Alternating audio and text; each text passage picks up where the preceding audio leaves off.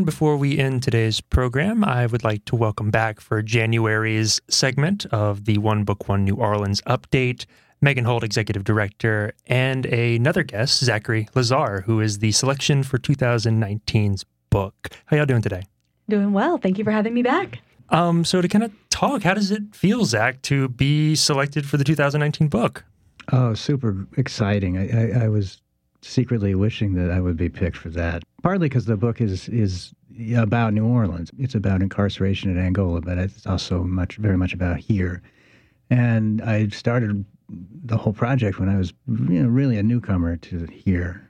That was 2013 when I kind of got it going with it. So it felt like an immersion in all kinds of parts of New Orleans that I wouldn't have really been involved with if I hadn't done this book project. So it's a huge honor to me, yeah. Fantastic. And Megan, I know you made the announcement. We talked about it last time, but how are you feeling about this? I'm so excited. I'm thinking about all of the programming possibilities for 2019, and my imagination's going wild.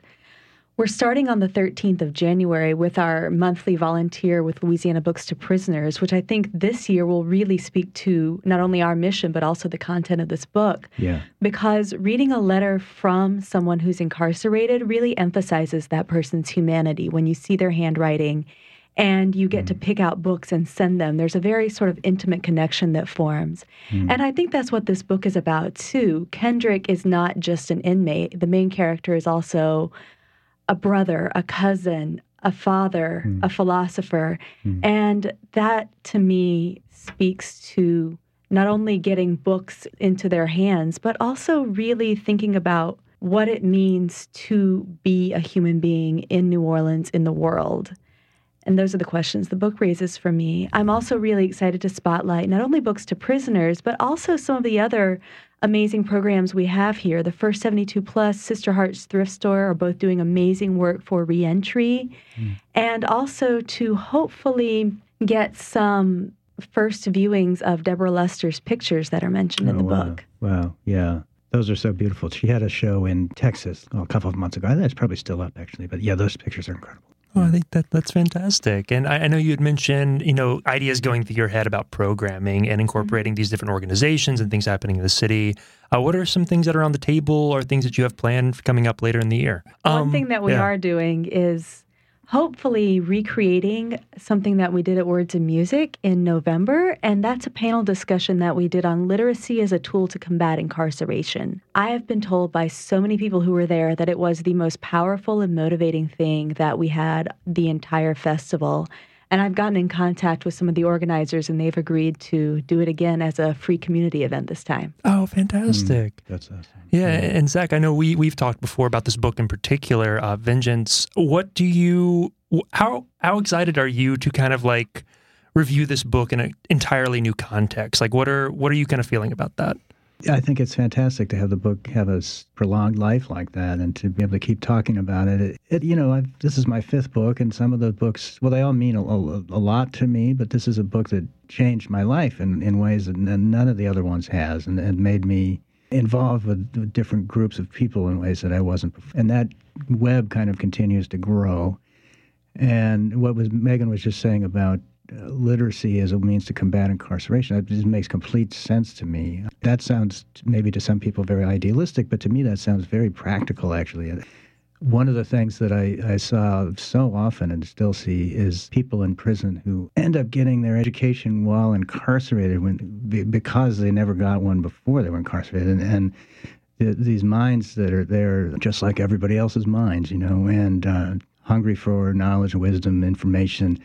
We tend to, I think, in America, think of those as luxury items, but they're not. They're nutritional items that we all need to have, and so that is getting literacy out there in the world. I think it's really valuable, and not just because I'm a writer. I think that's really the thing.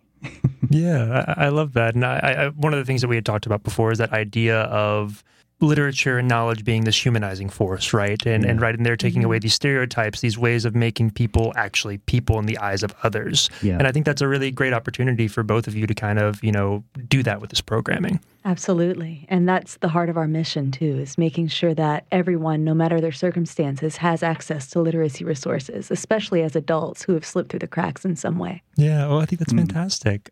Megan, do you have anything else kind of happening this month with any of the other organizations? At the moment, no. January is kind of a slow month as we recover from the new year. Understandable. I think that's good.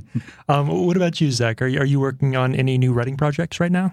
Yes, I'm about 60 pages into a new novel. Yeah, but I can't talk about it. That's okay. That's okay. I understood. I was just trying to see if I could get a little bit. Yeah. Well, to kind of wrap us up, I normally ask a literary book-related question.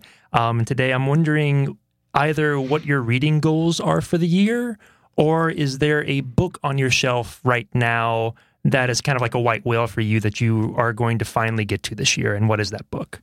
That's a great question, because I just got to the white whale just about a few weeks ago, which is, I read Ulysses a long time ago, but for some reason I picked that up over the break, and I'm loving it. I mean, it's not as difficult for me to read as it was when I was younger, and it's much funnier than I understood it to be. And so I'm not sure I'm going to make it through that whole thing. I probably might have to take that in stages, but so far, so good. Well, progress. That's good. Yeah. What about you, Megan? I don't feel like I got Ulysses till the third time. Really? Yeah, no, it's something It's else. a bear. It's a bear. I'm actually really excited to do some reading in conjunction with Vengeance. The new Jim Crow has been sitting on my shelf for 2 years, staring at me in its thickness. And I'm finally going to get through it. One of my students keeps telling me I have to read it with her, so I'm doing that. Well, That's fantastic. a good one. You'll like it. I will. Yeah. Well, awesome. Well, thank you both so much, and I'm looking forward to hearing all about the new programming coming for this year. Thank you so much, David. Thanks a lot, David. It's great to be here.